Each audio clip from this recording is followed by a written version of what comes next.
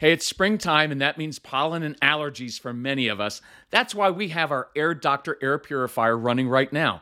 The indoor air that we breathe can be up to 100 times more polluted than outdoor air.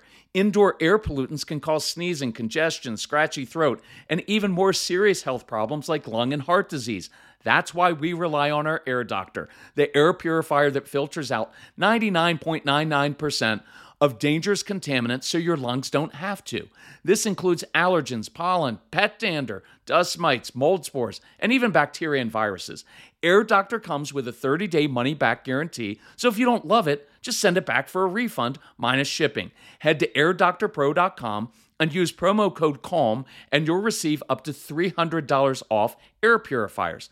Our podcast listeners also receive a free 3-year warranty on any unit, which is an additional $84 value. Lock in this special offer by going to airdoctorpro.com and use promo code CALM.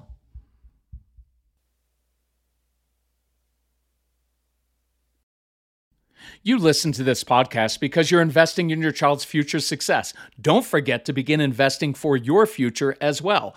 That's why I'm excited that today's episode is sponsored by Acorns. Acorns makes it easy to start automatically saving and investing. And you don't need a lot of money or expertise to invest with Acorns. You can get started with your spare change. Saving and investing is one of the best habits you can model for your kids. So head to acorns.com/calm or download the Acorns app to start saving and investing for your future today. Paid non-client endorsement may not be representative of all clients. Tier 1 compensation provided. Compensation provides an incentive to positively promote Acorns. View important disclosures at acorns.com/calm. Investing involves risk, including the loss of principal. Please consider your objectives, risk tolerance, and Acorns fees before investing. Acorns Advisors LLC, Acorns, is an SEC-registered investment advisor. Brokerage services are provided to clients of Acorns by Acorns Securities LLC. Member FINRA SIPC. For more information, visit acorns.com. How do you father your children without falling into anger? How do you raise a strong-willed child and remain calm in the process? Find out as we unpack ways to do it today. It's not the critic who counts, not the man who points out how the strong man stumbles or where the doer of deeds could have done them better. The credit belongs to the man who was actually in the arena, whose face is marked by dust and sweat and blood. Welcome to the Men in the Arena podcast, where we interview specialists in the realm of manhood. Each of our guests is an expert in their chosen field or cause as it relates to men. Our conviction is to call you into the arena of manhood, call you out of the faceless, nameless bleachers, and call you up to be the best version of you, because when a man gets it, everyone wins. Enjoy today's episode. Men in the Arena Army, we salute you. Hey guys, thanks for listening to this episode of the Men in the Arena podcast. I'm Jim Ramos, your host and guide, leading you to your best version in the stress bubble of life and beyond. Welcome to today's episode. Hey guys, before we jump into that episode, we want to share with you an exciting hero story that we received last week. This is hero story number 143 out of 365 that we're collecting this year. This comes from Wilson, and he just said, "Hey Jim, I greet you in the name of Jesus." So you got to love it when they address you like the Apostle Paul. He says, "I've been listening to this blessed podcast for more than 6 months now, and it's impacted my life. I'm now becoming a better father, husband, and leader. Thanks for the great work." So, hey, Wilson, hit us up. We want to send you some swag to say thank you, and we appreciate you being one of our men in the arena. Hey, guys, make sure you stay tuned to the end of this episode as we unpack our most recent man law for you. And again, those man laws are found in my book, Man Laws, 101 Ways to Get Your Man Card Revoked and Rules to Live By. You can get that as a free resource when you visit us at meninthearena.org. Hey guys, I'm super excited today to have our guest on for the second time, Kirk Martin. Kirk lives out in Driggs, Idaho with his beautiful wife of 33 years, Anita. Kirk is the founder of Celebrate Calm and the Calm Parenting Podcast. teaching over 1 million parents how to stop yelling, defiance, and power struggles with our most strong-willed children. I can hear some of you saying amen. Kirk is known for his very practical strategies and scripts delivered with humor and compassion. Learn how to get your kids to listen the first time while building a close, trusting relationship. Kirk, I'm so glad to have you on the show. Jim, this is all. I've been looking forward to this. I'm serious. I cannot tell you how many people we've had. A couple of your videos had over 1 million views on Instagram and TikTok. I have guys. This seems to be the biggest thing guys struggle with in parenting. You know, the guys that are there and present. The guys that are present. It seems to me that anger and yelling is their number one struggle. What do you find? Yeah, that's it. Well, it's what a lot of us grew up with, right? Like, Oh yeah. I know the right thing to do. My kid's not doing it. And then it's just that natural instinct to go to, hey, cut it out or else, right? It's just that visceral response. And so the cool thing is, though, changing it, you begin to break the generational pattern, right? Like that's it. I broke the pattern I got from my dad. So I want to encourage guys, you can overcome this. Like I was a huge yeller. Like I'm still a really intense person. I have like the calm guy thing, but inside I'm not like that. Like I've got to work at it. But once you get it, for me, here's what got me, Jim. It just works better. Mm-hmm. And I talk in even matter-of-fact tone. And when I don't react, I'll share this. Right before we went on, I had this little image in my head of like two buddies out. Like, let's say we're out, we're hanging out, and you give me a hard time and say something. What if I was like, Jim, what are you thinking? What are you saying that for? I can't, like, we wouldn't be friends. You'd be like, what are you doing?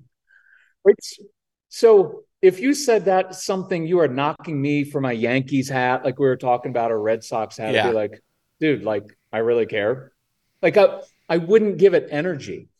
So with our buddies, we don't do that, or they'd be like, what are you? But then we walk through the door of our home and they're like Legos on the floor. And now it's like, who left the Legos on the floor? Right. And then we tell our wife, like, you were home homeschooling all day. Why didn't you get the kids to pick up their stuff? And then it just kind of escalates. And we've all done those things, but it's just interesting. Well, and you have adult children. So do I. Yeah.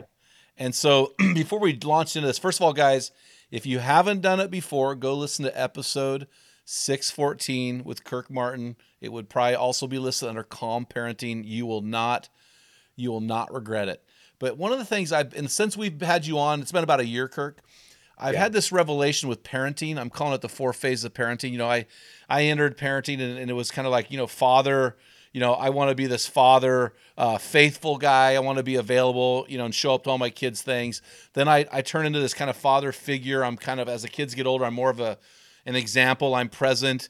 And then my kids are in their 20s now, you know, so just went to church with my son and his wife yesterday, did a lot of elk hunting with my kids. You know, there's this father-friend role that I'm reaping the benefits of what I call, you know, good enough parenting. And then finally there's the father, you know, forever, which is this legacy role. But here's the revelation I've had, and I haven't talked to you about this, but I want to ask you about this because you and I are in similar places in our fathering phases.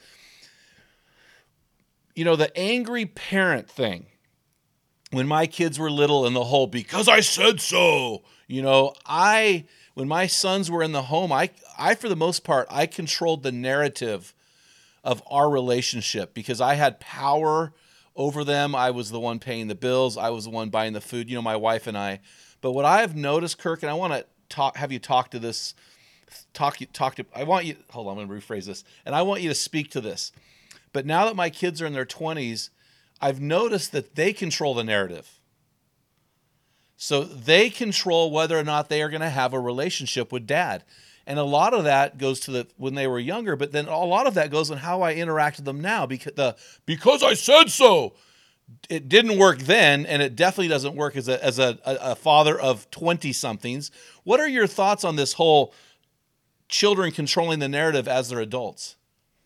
Yeah, I think that's true. I mean, Casey, our son, is 30, and it's very much like that. But what I'm finding is it's the same root that keeps us close and keeps that relationship is that trust, right?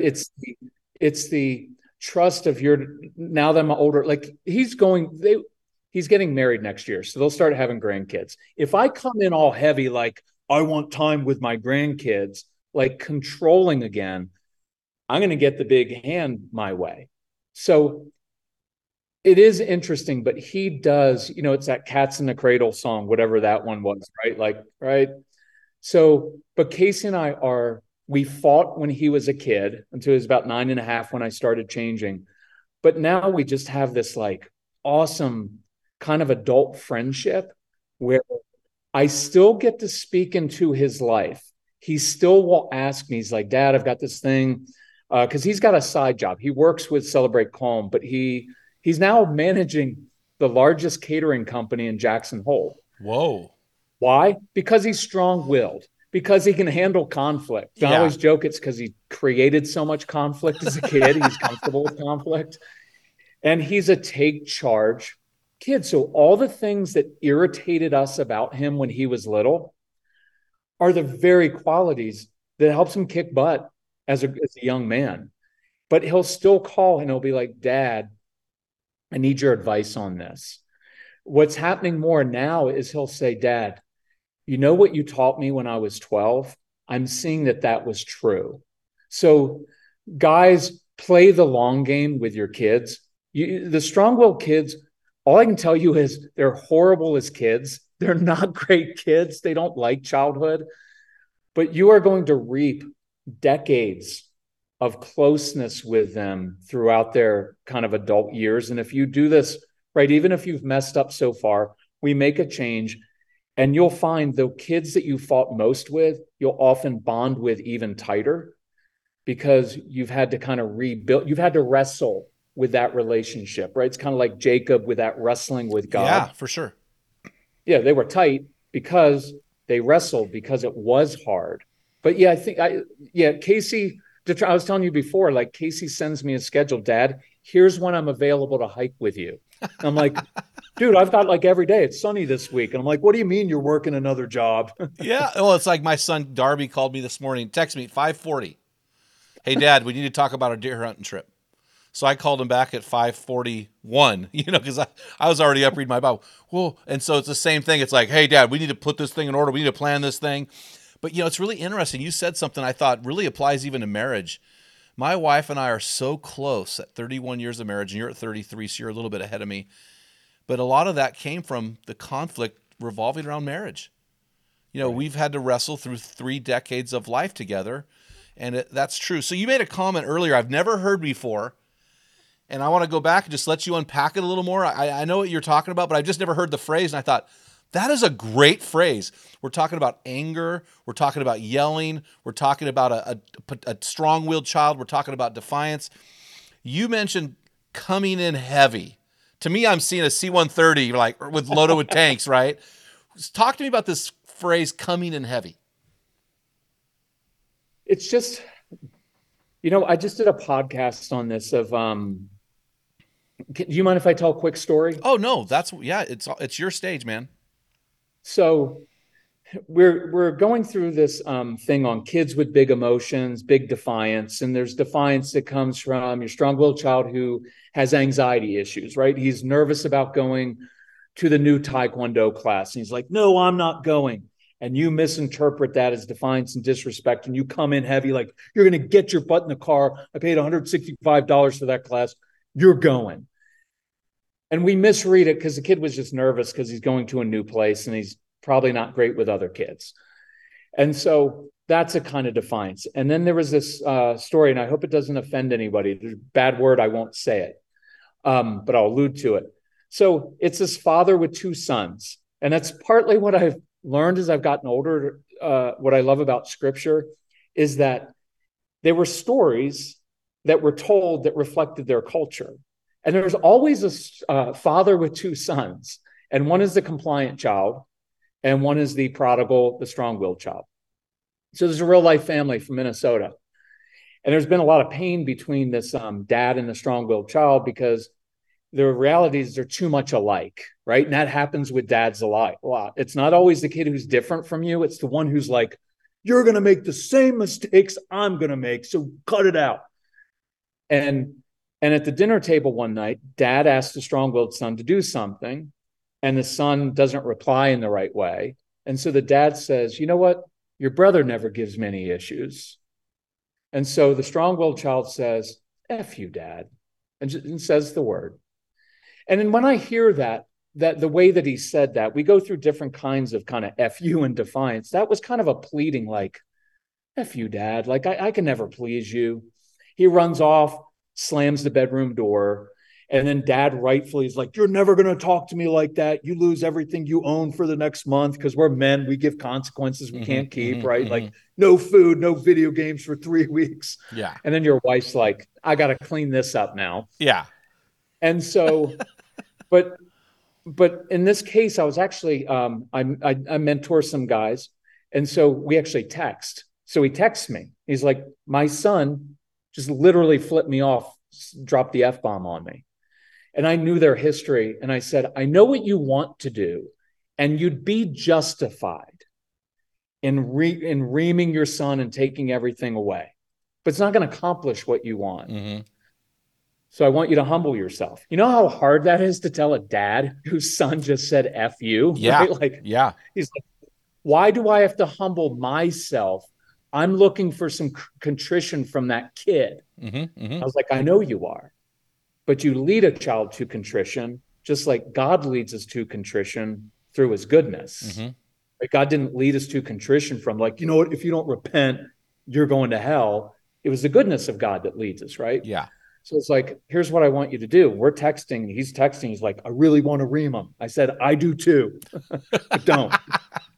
So he goes up and he knocks on his son's door. He doesn't have to knock on his son's door, but that was a sign of respect to his son to say, I'm not going to barge in, even though this is my house and you just called me that name. And I gave the guy a script and he said, son, sorry for what I said.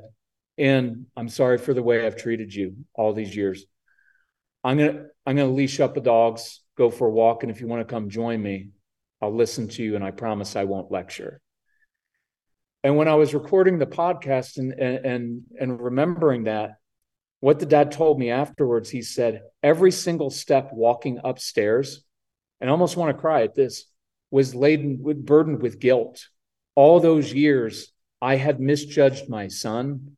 All those years, I had yelled at him. I'd never accepted him. And it was like, he said, I was pregnant with every step I took up the stairs of guilt and heaviness, because that phrase, and that's where I got it from. He said, I used to come in heavy every time. And it just yielded a broken relationship. And so as it turns out, he goes outside and he's standing out inside of the Minnesota cold and waiting for his son. His son finally comes out and they start walking together. And one of the reasons I like dad and son or parents and child walking next to each other is there's no eye contact.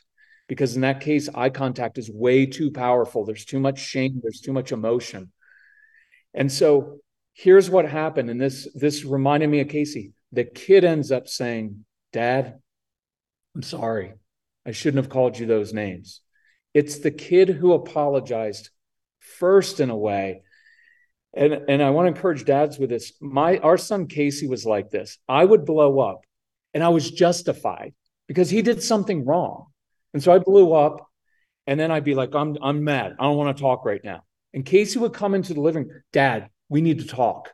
We need to talk. I don't want to talk right now. You need to calm down. I don't want to talk.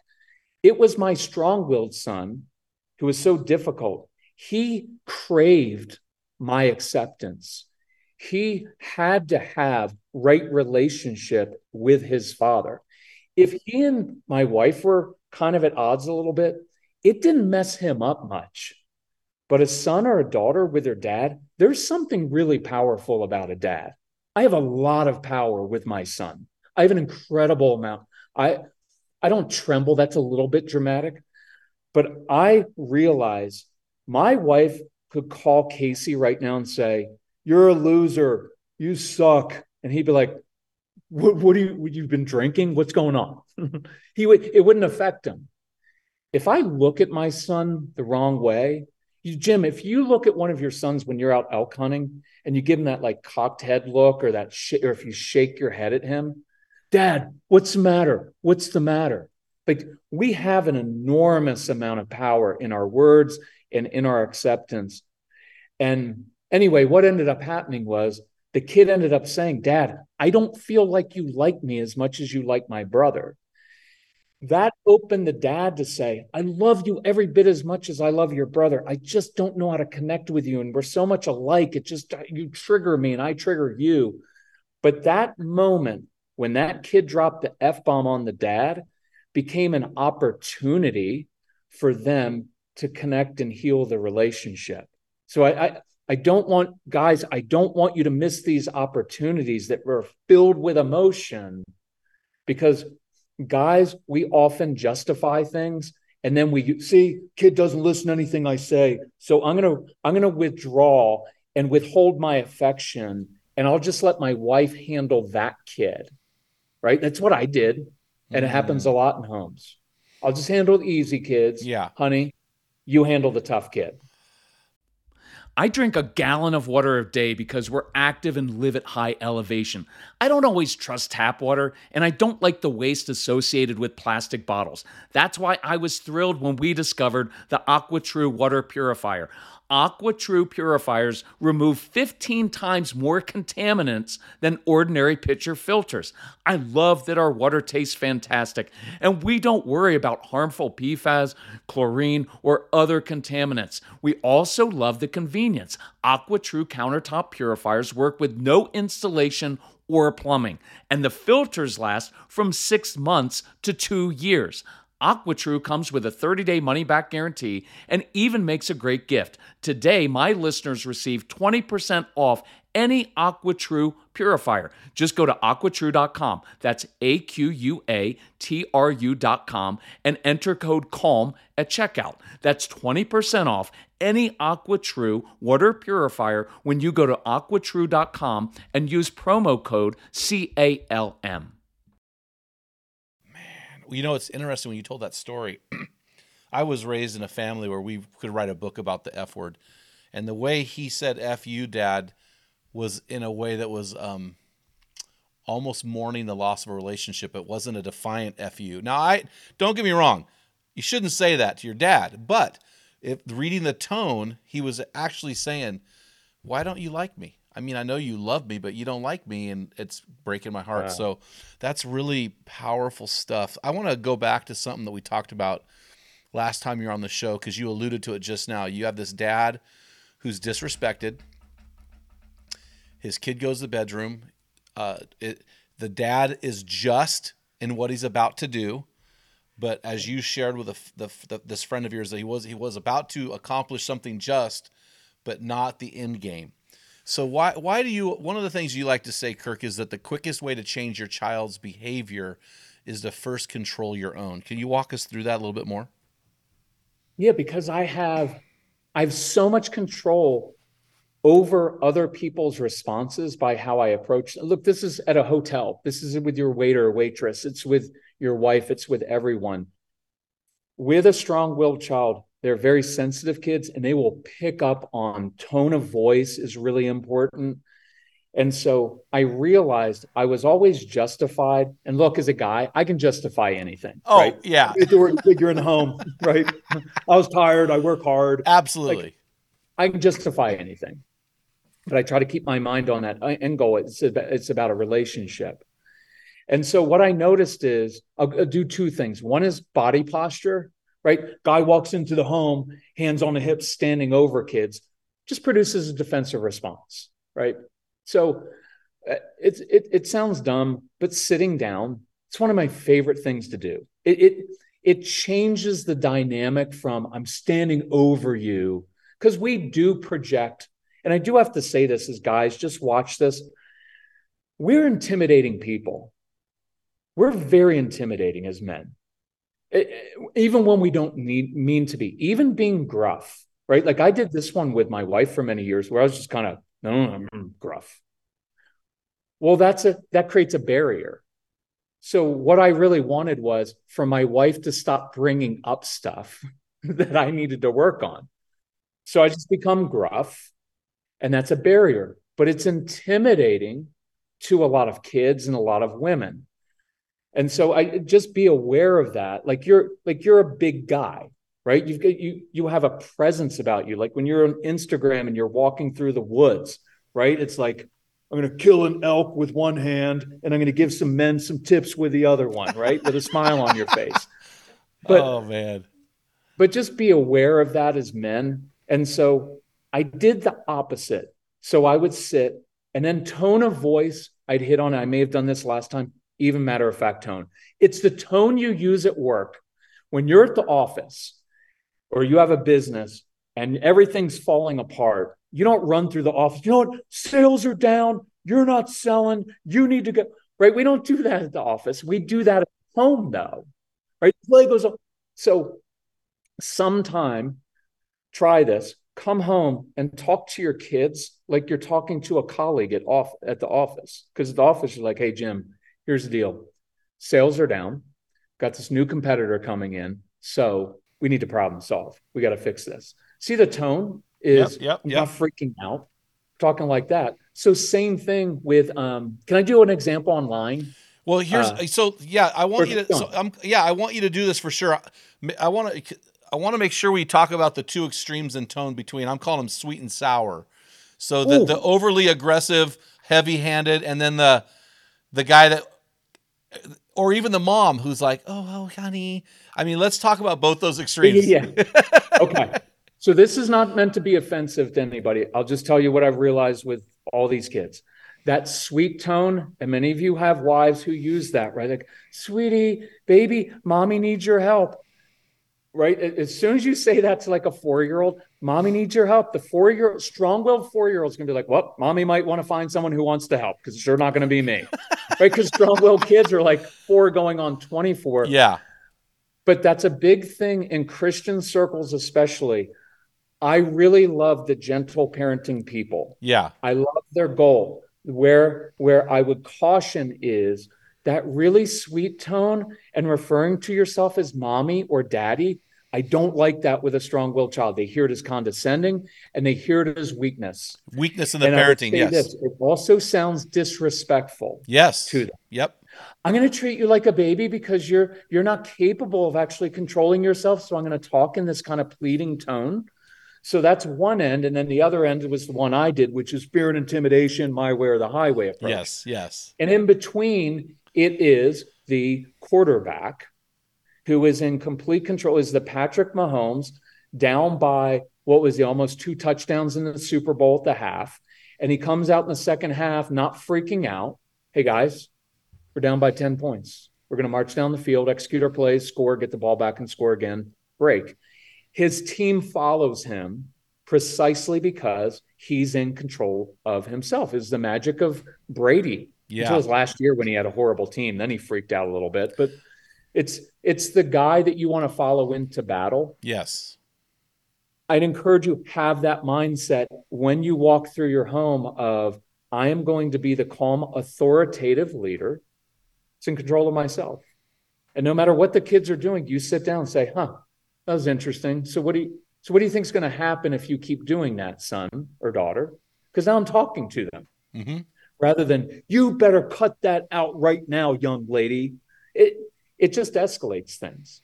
So tone of voice, sitting down, controlling myself. I'd encourage the guys, try this week. Walk into a room. Let's see if you can do this. And don't fix it. Don't fix the situation. Don't fix your wife's mood because she doesn't want you to fix it, right? Because that's one thing, Jim, that took me a full year to get this one, to stop proving my point. Because that's a big thing. For sure. Because I always told you guys, your wife is never going to say, honey, you know what? I'm so glad I married someone who's always right. And you're always there to point out that my emotions are illegitimate. It really makes me feel safe. Can't wait to go to the bedroom. Like, she's never going to say that. Yeah. Right. Ever. So practice walking into a room. I don't have to fix that situation. As a guy, you feel like, I better stop this. I better clamp down. Jim, a guy told me the other day, he said, I thought my role as a dad was to walk around correcting everybody. Whoa. And I was like, that works if you want to be seen as a jerk, right? Like, yeah. And have nobody like you. But discipline means to teach, not to punish, and not just to down people. So I don't know if I answered your question or not. Well, it's interesting. I've been a pastor for 30 years. I tend to get preachy in my tone. I tend to want to fix the thing. And I thought about what you're saying. And as you were speaking, I said to myself, if you would just take 1 second longer, like instead of going in and going, okay, let's do this thing, just stop, change your tone, and carry on. Like that 1 second to stop, that 1 second, when I do that, everything works out better. When I don't do that, I'm sleeping on the couch and living a marriage of celibacy. You know what I'm saying? And so, but no, what you're saying is absolutely right. And I'm just thinking for my own personal failure, which this anger thing is probably my biggest parenting failure. And thinking, man, if I would have stopped preaching, I'm a good parent. I love my kids. I'm close to my kids, but I'm thinking if I reflect on my 2 biggest failures in life, it was not framing my wife the way that I should have framed her in front of the kids, and then dealing with the boys with anger more often than calm. So this stuff here is one of my favorite parenting episodes because you're teaching something I wish I would have learned, right? So if I would have just stopped and taken 1 second, calm your tone, just self-talk to myself, or Lord, help me Jesus. So we have body posture, sit down instead of tower over. We have the tone of voice, that balance between sweet and sour or gentle and authoritarian, the eye contact. So now this is interesting. I want to go back and visit this. So I as guys, we like to do life side to side, right? So, it's always good to have the guy over here, right? So right. How do we deal with eye contact, not only with a strong-willed child, but how do we deal with eye contact with our daughters versus our sons? Is it all the same across the board? I'd say here's a couple things. Yeah. One is with the strong-willed child who is upset. I tend not to do eye contact. Okay, good. Because when child does something wrong, throws something, hits his sister, yells at your wife, he knows what he did was wrong. Mm-hmm, mm-hmm. Now there becomes that shame and embarrassment. Now it's like, look at me when and now it's like God saying, hey, Jim, just heard that thought in your brain. I saw how I will take it out of you. Hey, Robert, just saw you check out that other woman in church. Look at me, right? And you're like, nope, don't want to look at you in the eyes right now. Too much shame. Also, think about this. Nobody likes to be watched when they're freaking out or when they're struggling. Oh, that's right. That's good. Isn't that true? Never thought of that. Nobody wants. You know what? I was hiking. We were hiking. Leave me alone. Mountains over here, and I was alone, and there was this nice couple from Ohio. So we're hiking up because I was kind of leading them. It was a tough hike, and I was like, I'm going up there. Just follow me. So this guy kept turning around to his wife. Honey, are you okay? Honey, you okay? And she finally said, if you ask me one more, and I said, dude, nobody likes to be watched when they're struggling. Let's hike ahead. Give her space to struggle without someone staring at you. So, right. So that's part of the eye contact thing is like, let's say a kid makes a paper airplane, flies it doesn't fly well. So strong-willed kid's going to pick it up. Stupid airplane. This is the dumbest airplane. I'm dumb. And he's going to crumple up the airplane and throw it down. Every good parent walks in. Oh, buddy, that was a good airplane. Well, that's a wrong thing to say because the child's going to be like, duh. If it were a good airplane, it would have flown. So instead, what I'm going to do is come and say, dude, if I were you, I'd be frustrated too. You put a lot of time into that airplane. It didn't fly right. That's frustrating. Listen, I've got to go to the bathroom. When I get back, let's figure out a different way to do this. So I give some intensity. I validate the emotions right there. Yeah, you should be frustrated. Instead of like, there's no need to be frustrated. No, you should be frustrated. Then I'm going to the bathroom is, I'm not going to stand here and watch you go from being really upset to calming yourself down. Like, just think about this. All men do this. We all freak out over stupid stuff. right? Like one little thing goes wrong. You're like, I don't know why this. And then later you're like, it was a button was off my shirt. And then I freaked out for 15 minutes. Men, if when your kids and wife are staring at you, like in the car, when you have a road rage, think of the shame and embarrassment of like, I'm a 35-year-old dude and I just did that. So that's part of it is I give some space during that time so they're not being watched. And the other thing with eye contact, I guess my general rule is when I praise kids, eye contact. Hey, that Jim, really good choice, fist bump. When I'm praising, a lot of eye contact. When kids are struggling, when I have a hard talk with a teenage girl, right? Instead of, honey, let's have an eye to eye, let's have a big talk. It's too heavy, it's too much. So then I might go sit down and start drawing, start coloring on something, doodling, say, hey, honey, why don't you come in? Let's color, let's draw. And now we're together. You can have a great conversation with two people coloring. It is phenomenal with teenagers, actually. It's a really, and little kids. But that's kind of my eye contact. I don't know that there's a huge difference with girls. I will say this because this is a guy's podcast. I'm trying to teach women how to, Jim, isn't this true? In the church and elsewhere, men have been taught how to speak like women so that we can connect with our wives. We learned that. But you know what's kind of missing in my world is moms learning how to speak the way that their husbands relate to or boys. Look, I've got a son that's 30. Casey and I have very short and sweet. If we need to get something across, there might be a couple inappropriate words. Yep. But it's not more than 3 or 4 words. And she's like, got it, Dad, got it. It's not like, son, we really need to share our hearts, right? Oh, I'll tell my wife, speak man to me. Like women tend to be linear and divergent in how they communicate. You get around a group of women, it's exhausting. And when you get around men, it's like, you suck. No, you suck. You suck more. Okay, thank you. We're bros. Fist bump. But so women need to learn to speak direct and linear. Women listening right now, we need you to direct. Okay, let me put it on us as men. Well, I was going to do that next, but you do it. You can do that part.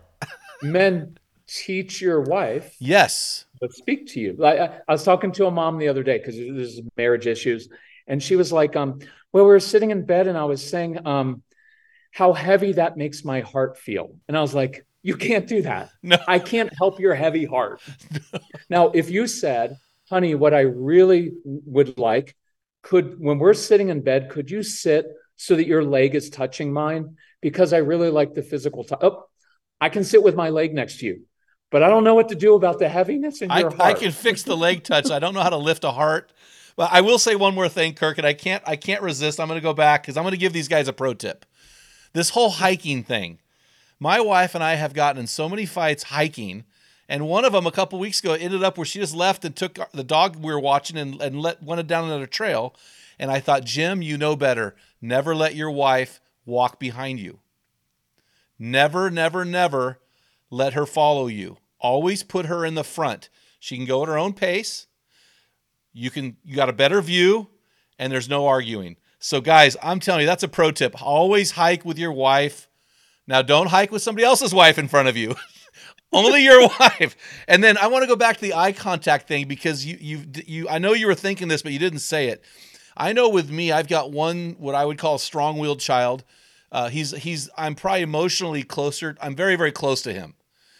I'm very close to his heart. He shares really deep things, always. But there was a season in my life I had to tell myself, smile with your eyes when you look at him. Mm-hmm. Because sometimes our eyes communicate, I hate you. And that's where that F you, Dad, comes from. Right. So that's why I love your advice on the eye contact, because sometimes our eyes just don't communicate the right message. Right. So, right. And then there's shame involved. So they don't want to, when if hypothetically I've ever flipped somebody off when I was driving my car, I don't want my kids and family staring at me. I'm hoping they didn't see me. Right. Right. So. Well, Jim, it's a lot of times why, like when Casey was a teenager and we were kind of going at it, I'd be like, hey, I got to run up the store, stop at Taco Bell, get a couple tacos. Now we're driving in the car next to each other. Conversation's just a lot easier because I'm not bearing down on him. Again, there's a little bit of an intimidation thing that we have as guys where we all know we go to a hotel and the room's not ready. We know we step forward, right? We do these subtle things because I know I'm bigger than that clerk at the desk and I'm going to pull out my thing. And then, so I just try to do the opposite of that sometimes and just watch how it works. It's just cool that it just works better. So it's really interesting that you said that, Kirk, because I have a phrase in my brain that I think you just said it. I try to get smaller. I had a 14-year-old kid in Colorado. I was at a speaking event, and he said, "You're like a rhinoceros." Like, I got to make sure I'm not horned down, ready to charge. So I try to get smaller, right? Because it's really easy for us to try to overpower. So you talk about body posture, tone of your voice, eye contact, and you've alluded to this other thing, and I want to go back to it because I think this is important that we should not ignore the emotion of the moment, right? That we should acknowledge it. Can you unpack that a little more? So look, it's just acknowledging reality. Yeah. Because I think one of our weaknesses as guys is we're really good at problem solving in the work environment. Our brains, we just go there. Mm-hmm. And then when we come home, our wife is emotional, our kids are emotional. We go to, hey, it's no big deal. Shouldn't be upset, honey. Just overreacting. Hey, there's no need to be upset. And I think I joke at our live events. Sometimes I'll say, what the honest statement you make to your wife or child is, look, I'm just so immature that I can't handle you having emotions. Your emotions make me uncomfortable. In fact, look, if you're a guy, go home and tell your wife that tonight. Just say, hey, all those times you've kind of shared and then I dismissed you or your emotions, that's not your issue. I'm just uncomfortable with your emotions because I think that my job is to fix your emotions. It is so liberating in life to know my job is not to make you happy. My job is to not make you not feel disappointed, right? With kids, that's modern day parent. One of the beautiful things that our parents had going for them is that they didn't get moved by the fact that we were bored or unhappy. It wasn't that they weren't caring. I think there was a certain respect of human nature where what they were saying is, look, you guys had all day long to roam the neighborhood and do stuff. If you weren't happy today, that's your issue, right? It's not my job to be your entertainer, but modern day parents are so engaged with their kids. We notice every mood. Oh, well, he's not happy. He's up in his room and he's not happy right now. And I'm not talking about depression and severe anxiety. I'm just talking about letting your kids own their own moods and your wife owning her own mood and me being able to say, hey, honey, it sounds like you're frustrated. Listen, I'd love to listen, preferably at halftime, but I would love to listen. You can say that. That's fair. No, but I'd love to listen. But watch when you get out of this cycle of having to fix her mood, and you can say, if you want to be in a bad mood for the rest of the day, you have the right to be in a bad mood the rest of the day. I got to grow up and realize that's not a reflection of me. My job is to control my own emotions, which is hard enough. It is, Jim, you've already found this in 30 years of marriage. It is so liberating to know I don't have to fix that. And I hold, lack of a better word, hold space for it. So when my wife or my son, my kids want to talk about it, then I'm like, oh yeah, I'd be frustrated too. Sometimes that's all people want to hear, right? I'll tell you what, in my marriage, I've learned, I say two phrases over and over again. The first phrase is, and I say it every day, is I love you. The second phrase I say over and over and over again. I mean, and she knows what I mean when I say it. Here it is. Honey, I'm so sorry you feel that way. I just say it because I know I can't fix it. And normally that launches a whole nother marital conversation. But just that phrase says, this is your emotion, not mine. I love you. And I acknowledge how you feel, but I'm not here to fix it. But it launches the thing. But I will say something else too, that you're alluding to these parents that are overly engaged in their child's emotion. And I want to just draw a distinction here, because what you're talking about right now is you're talking about, generally speaking, good parents. These are parents who want to engage. They're present physically. They're present emotionally. We're not talking about these absent parents. We're talking, and if you're listening to this podcast, you're probably already a pretty good parent. We're talking to you guys. We're talking to you guys. So I just don't want you to feel like you're a bad parent or you're somehow exempt. You know what I mean? No. Yeah. So you talk about, sorry, go ahead. No, go ahead. Well, you talk about acknowledging what they're experiencing, and then you have another thing that you like to tell parents, and you already alluded this. You talked about this going to Taco Bell. I'm going to go take a dog for the walk. I'm going to go color. You probably could write an entire book about this. In conflict, give them a job to do. Yeah. Okay. It seems like that's a go-to for you. Yeah. It's definitely a go-to, and here's something a little bit new that I didn't do last time that I think it'll help guys a lot. Yes. So, child's melting down, freaking out. What's our first go-to is, hey, you need to calm down. And I guarantee every man here, if someone says, hey, Jim, you just need to calm down. You're like, oh, you know what you need to do? You want some calm, buddy? Yeah, that's when the F-bomb comes out. Oh, you know it. So, nobody likes that. And so here's the switch, and I'll spend a minute setting this up, 30 seconds. The reason kids and adults get upset is because something is out of our control, right? And strong-willed kids have these very, very busy brains. They've got a lot of anxiety usually. Everything feels like it's out of their control. It's why they're controlling and bossy. It's why you can't play board games with them. They cheat. They change the rules of the game. They quit because that's all about controlling the outcome of the game. Guys, it's not that they're poor sports. They just feel like if I lose, that makes me a loser. It's a confidence issue. But when a child loses control of himself, then they start freaking out. So here's the switch in your mind. Try this week. When you walk into that room, instead of your goal being, I need to calm that kid down, switch to, I need to give my child something he or she is in control of. And that's where oftentimes the job comes in. So a quick example, we had a lot of kids that came to our house for these camps back in the day. They come in all bossy, they'd be upset. And I'd say, oh, I just forgot. I've got this broom in the basement. It's broken. If you could find some duct tape, fix that up for me, it would really help me out. So watch, this was a kid who 3 seconds ago, this is stupid. I hate you. This is dumb. Freaking out. And instead of addressing that and trying to get him to calm down, because how do you make someone calm down? I shifted and said in my head, he's out of control. Nothing feels like it's in his control. And that's why they freak out. So I gave him a job to do, fixing my broom. Well, that's concrete. He can hold it. He can feel it. He can see he accomplished something. So that's why I like giving jobs a lot, is because a job is something concrete to do, right? It's, oh, you know what?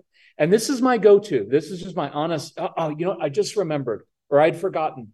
That buys me like 3 seconds to think of something. There's mulch. Some of you have weird kids that'll move mulch. They love shoveling stuff. Be like, dude, you know what? I forgot. There's some mulch in the backyard. I really needed it moved from this side of the yard to that side of the yard. Do you think you could do that? And you get a kid who's really upset. It feels really good to dig a shovel into mulch and to move it, because now I've got a pile and I'm moving it from here to here. There's something very grounding about having something concrete to do when I'm upset, because you can't think yourself calm. Mm-hmm. Okay, breathe, because breathing makes me more upset. I hate deep breathing, and I hate counting down from 10. I always run out of air. I want to murder someone. I've tried to do this block. They call it box breathing. I keep running out of air. I'm like, this sucks. I can't hold it. I blow out all my air and then hold another 4 seconds. I'm getting pissed. So here's my question. So, okay, I'm a child who's angry. I'm a strong-willed child. So, and you're giving them a job to do. how's your success rate on that when go tape that broom? Are they going to do that? Are they going to, whoa, you're giving, are they going to push back? Talk to me about that. It's not a chore. It's a favor. It's not, right? It's not a chore of like, go empty the trash. It's some kind of mission. We would call it a mission. Okay. Because these kids are very mission oriented. Okay. So I'm giving them a mission of like, oh, just remember this. Bet you can't do X. Okay. Right. Some kind of challenge, not a chore of go take the trash out. Hey, you're really upset. Go take the trash out. It's always right. Like, I'll make you more upset. Yeah. It's something that they would be good at. Now, the broom example is because most of the strong-willed kids we had were very good at tinkering with things. They like to tinker with things. They like to build things. So one of my examples is always, child's really upset. I may sit on the floor. Right. So child's freaking out. And I say, hey, I can tell you're frustrated. Listen, I'm going to go in the living room, dump the Legos out. When you're ready, if you want to come in, I bet we could build a really cool spaceship. Why? Because holding those Legos in my hand, I can put them together. See, this is in my hands. You just told me calm down. I don't know how to calm down. I do know, though, how to build a spaceship. I do know how to build with my Legos. I know how to fix a broom. I know how to color. I know how to, if you've got an athletic kid, it could be, hey, let's go shoot free throws, see who can get the most out of the first 20. Okay, I'm good at that. That's repetitive things, right? Shooting hoops, same motion. Does that make sense? So I'm just trying to unpack the whole thing because it generates questions in my mind. I'm sure it's generating some questions to other guys. So is this assuming the kid's frustrated but not frustrated directly at you because he still wants to spend time with you shooting baskets or building Legos? Or does this matter? Do you find it matters if they're angry at you or not? Look, I'll separate it into two things. Usually it won't matter that much if you're actually leading them to a calm place. Yes. Right? They want to be calm. They don't want to freak out. They just don't know how to get from here down to here because we don't know. Yeah, right? Totally. We haven't modeled it for them. Yeah. So they're freaking out. So it's like you've been in situations where you're drawn to that guy, that fireman, that the EMT. Those guys exude so much. You're like, I can do anything with you because it's going to be okay. You feel, I don't like using the word safe, but it's kind of what it is. When I get to that role, I'm like, dude, look, with boy or a girl, I could say, you know what, if I were you, I'd be freaking out too. Yeah, things that your brother took your Doritos. You should want to hit him. Now don't, but you should want to hit him. He took your Doritos. Dude, totally get it. You know what pops in my head, Jim, is this thing I used to do with kids at our house, because we had all these kids that would come to our house and they were all on the spectrum and upset, emotional kids. I just learned to literally sit on the sofa and put my feet up and say, yeah, totally get why you're doing that. So what do you want to do next? Like that conversation and that tone. Because instead of like, oh no, why are you getting so upset? Or going to, you know what, if you don't play right and do that, you're going to lose your Legos forever. There was a conversational tone that normalized frustration. Of course you're frustrated because your sister ate the last brownie. But what do? We lecture, you know what, there are kids starving in Africa. You know, a little bit of gratitude would be nice, right? It's like acknowledge human nature. There was one brownie left and the kid's sister took it. What's he supposed to say? You know what? I love when my sister gets the last brownie. Like, that'd be weird, right? His normal response should be, how come she always takes the last brownie? Dude, if I were you, those brownies are awesome. I'd be mad at your sister too. So we got a couple options here. You can go hit your sister, but then you're not getting brownies for like another year. You're going to lose all your stuff. Or we can problem solve. What's another way we'd handle that? And now I'm shifting his brain. Oh, can I share one thing, Jim, I just learned? Yeah, for sure. This is an advantage that men have over our wives. I was just listening to this other podcast, and this guy was talking about tone of voice. You know that like late night FM voice, that kind of deep, low-key tone? When you talk like that to someone, it automatically creates a neural response in the hearer that bypasses anything rational. There's just something about that tone. You are bypassing their emotional circuitry by just saying, like, yeah, of course you're upset because your sister ate the last brownie. Why wouldn't you be upset? So what are we going to do? What are our options here? Well, I could go hit her. Yeah, you could hit her, but I could pound the crap out of you too. Probably not a good option. So what's option number 2? Well, Dad, could we go up to the store and maybe don't tell Mom? Could we go up and get some Doritos? You know what, dude? You get in the car right now. I like the way you handled that. And then you go to Dairy Queen because you wanted the brownie frosty or whatever. Not what do they have? Not Blizzard, frosty. baby, Blizzard. Blizzard, yes. I want the brownie Blizzard. But it's so that tone, we have an advantage as men that tone is automatically calming. The high pitched or higher pitched and a lot of talking makes people much more upset and feel much more unstable. So it's something in the circuitry. Well, what so I heard you speaking there and I go, okay, I'm getting this now. So there's an element of when I'm giving a job, not a chore, there's an element of deflection. I'm deflecting their anger to something else. Maybe the correct word is projection. And then I'm becoming, even if they're angry at me, I've allied myself with them now. Right. Instead of their adversary, with my tone of voice, with my posture, with my eye contact choices, with my giving them a job to do, I now have become an ally, which lowers the level. That's what I'm hearing you say. Yeah. Well, let's do an example where my son's younger. I tell him something he doesn't like.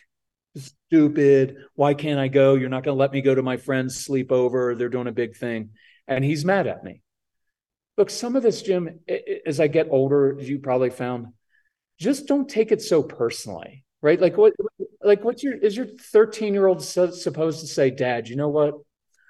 I only have a 13-year-old brain and my brain's not developed. So I really appreciate that you have the wisdom and courage to say no. Like, they should say, what were you thinking? That's dumb. Why can't I do that? And then I normalize it. And I used to tell Casey, of course you're mad at me, because your job as a teenager is to push the limits. It's to do all these experiences with your friends. That's your job. My job is to give you as much freedom as I can give you without you making a stupid teenage decision that will ruin the rest of your life. And I like having those talks of like, Casey, this is a cat and mouse game that we're going to have throughout your teenage years. You should want to push, and I should want to bring you back. That's how it's going to work. And there are times where I'm going to say no. And I did this, where I'll say no on purpose just so you're disappointed, because I want 2 things. One, I want you to know that life is filled with disappointment, right? So if you're going to be like a Denver Broncos fan this year, even though you have your great new coach, a little bit of humble pie there, you're going to have a disappointing year. And then the other part of this that I wanted to teach myself was, I'm okay with your disappointment. I'm okay with you being mad at me. I don't need you to be happy with my decision. Now, this is not that old school, I'm the authority figure in the home, which means I get to yell and say whatever I want, and I'm a dictator. I've been to former Eastern European countries, right, that were under dictatorships. Dictatorships are not that awesome, right? It's an old school Christian thing of like, I'm the dictator in the home. I'm like, it didn't work anyplace else. I'm not the dictator. I'm a leader. Leader's a lot different. But anyway, I got to where I would say that of like, of course you're mad at me because I won't let you do what you want to do. And I'm okay with that. So be mad at me. You can give me the silent treatment for the rest of the day. I'm comfortable with that. I'm a grown man. I get it. Or when you're ready to move on, I bet we could come up with plan B. And then I give him some space to process that. And later he'd come in, okay, what's stupid plan B, right? And I'd be like, okay, right? And then you have to not get upset because he called it stupid plan B. He's a disappointed 13-year-old kid. So yeah, so I think you become that ally. I wish I could say it in this way of like, just stop fighting everything. We're grown men. We've seen stuff in life. Like, is your 5-year-old your 5-year-old is supposed to have tantrums every day. That's like their job description, right? Until they finally learn it doesn't work because mom and dad sit down when I'm having a tantrum and they don't give me what I want. And so then they figure out a more mature way to handle it. But take some of that pressure off of yourselves as men. Like, I've got to correct every infraction in my home or my child's going to grow up and be a reprobate. No, you were an idiot as a kid too. Yep. And we did all kinds of stupid stuff.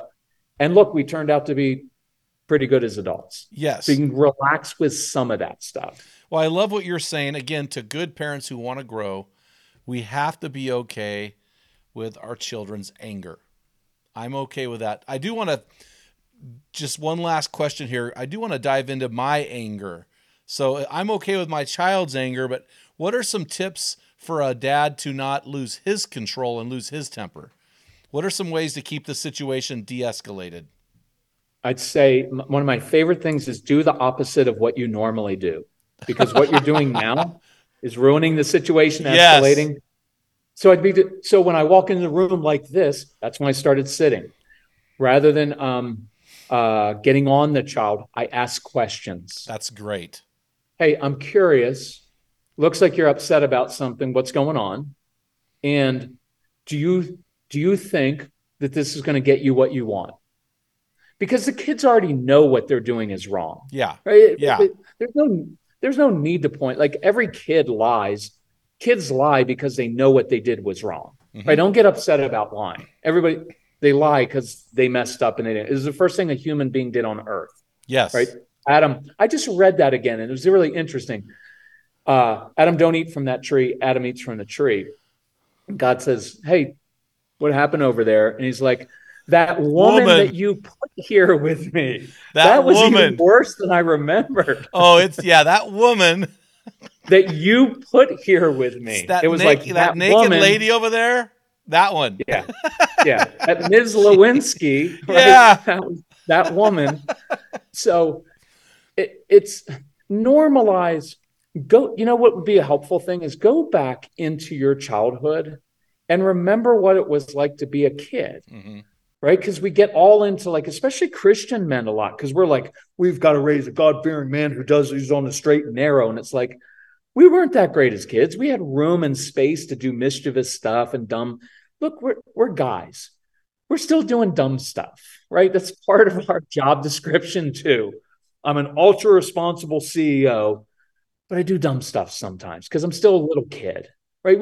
Jim, we were at because we're older now and we're in a cold area. So we go to this hot springs and, I grew up as an athlete. So there's this dad in there playing catch with his kids.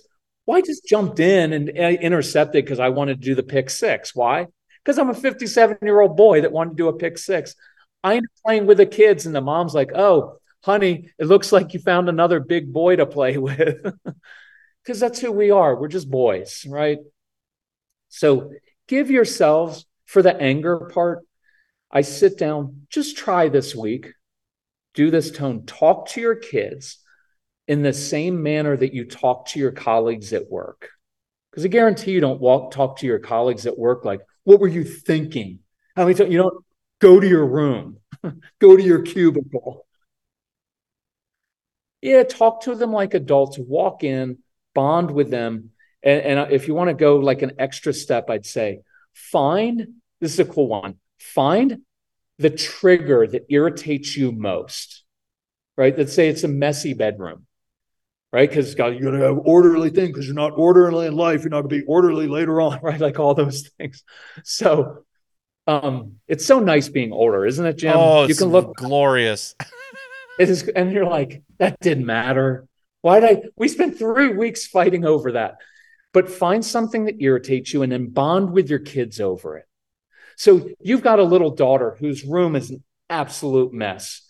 And you say, honey, if you just spend 3 minutes a day on it, it would stay orderly. She's not going to spend 3 minutes a day. Why? Because she's not 42 like you. She's 7. Instead, come in, play some music and say, all right, let's do dance party, cleanup. How many songs we doing, honey? We're going to do 1 song or 2 song cleanup. And play some obnoxious kid music that you hate that she loves and dance around with her and enjoy her and help her clean up the room. And at the end, give her a hug and say, man, that feels so much better, doesn't it? By the way, take a picture of the room before and after and put that up on the wall so that your messy kid can visually actually see this is what it looks like, because they're not naturally always good at. But right then, instead of standing in the hallway or in the doorway, honey, you know what?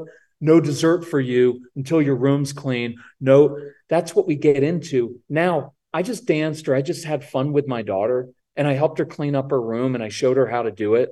And even if I have to do that for the next 12 years, that becomes our bonding time. And then we lay down and we talk. And then she's going to be 15 and she's be like, Dad, can we do that like bonding? Can we do that like music thing? And she'll always love it. And she'll be 35 and she'll say like, Dad, you know what I remember as a kid?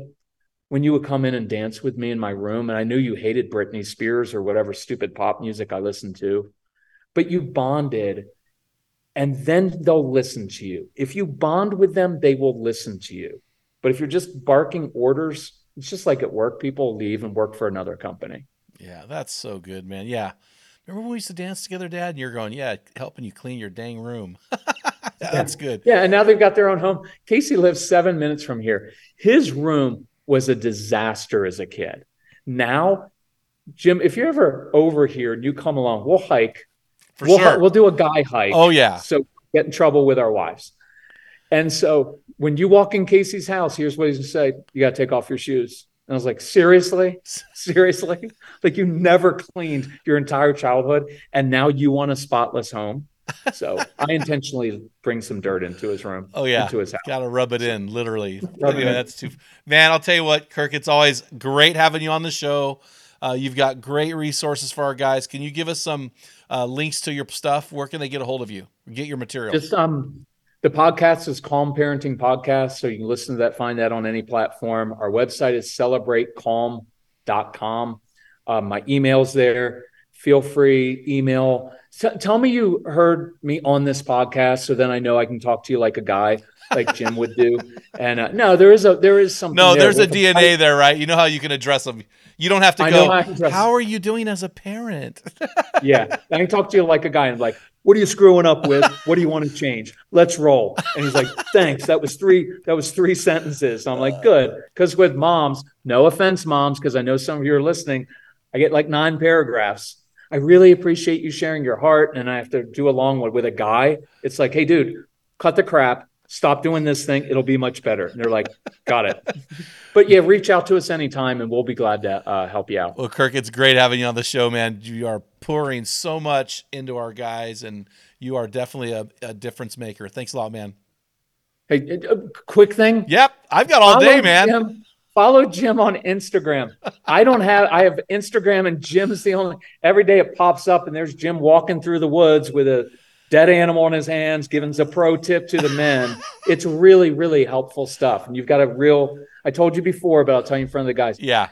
Jim has a gift for mentoring, right? Like you could tell guys anything and they'd be like, I'll do it because of the pastoral heart you have. So I appreciate what you're doing. Appreciate that. I will say this. I'm tired of the Hobbit comments. I've already made it to Mordor. I don't need to go to Isengard. I mean, and my feet are not hairy. So just stop teasing me. Find another way to get at me. But the Hobbit comments, I'm done. Okay. I get all these comments. Are you going to Mordor? Are you a Hobbit? I'm like, dude, guys, email me and we'll come up with a little campaign to get under Jim's skin. Yeah. # not a Hobbit. Not a Hobbit. That's awesome. Thanks, Jim. Have a great day, Kirk. Guys, as we conclude this podcast, I want to share with you Man Law number 25 out of the 101 found in my book, Man Laws. This is from an unknown source. He says this: never go to the toolbox if your pocket knife will suffice. Now, I could not agree more. I use my knife every day. I carry it every day. And man, it's crazy some of the weird things I've used this knife for. So the life rule here, guys, is always carry a knife or multi-tool on your person. Men, if you haven't done so yet, make sure you subscribe to the Men in the Arena podcast. It helps us in our rankings, and it gives you the opportunity to receive our weekly downloads without doing a thing. Until next time, Feel the wet sand on the arena floor. Hear the deafening roar of the crowd. Taste the sweetness of victory. Smell the stench of battle. Get in the game. Get dirty. Grind it out. Calmly parent and be a man.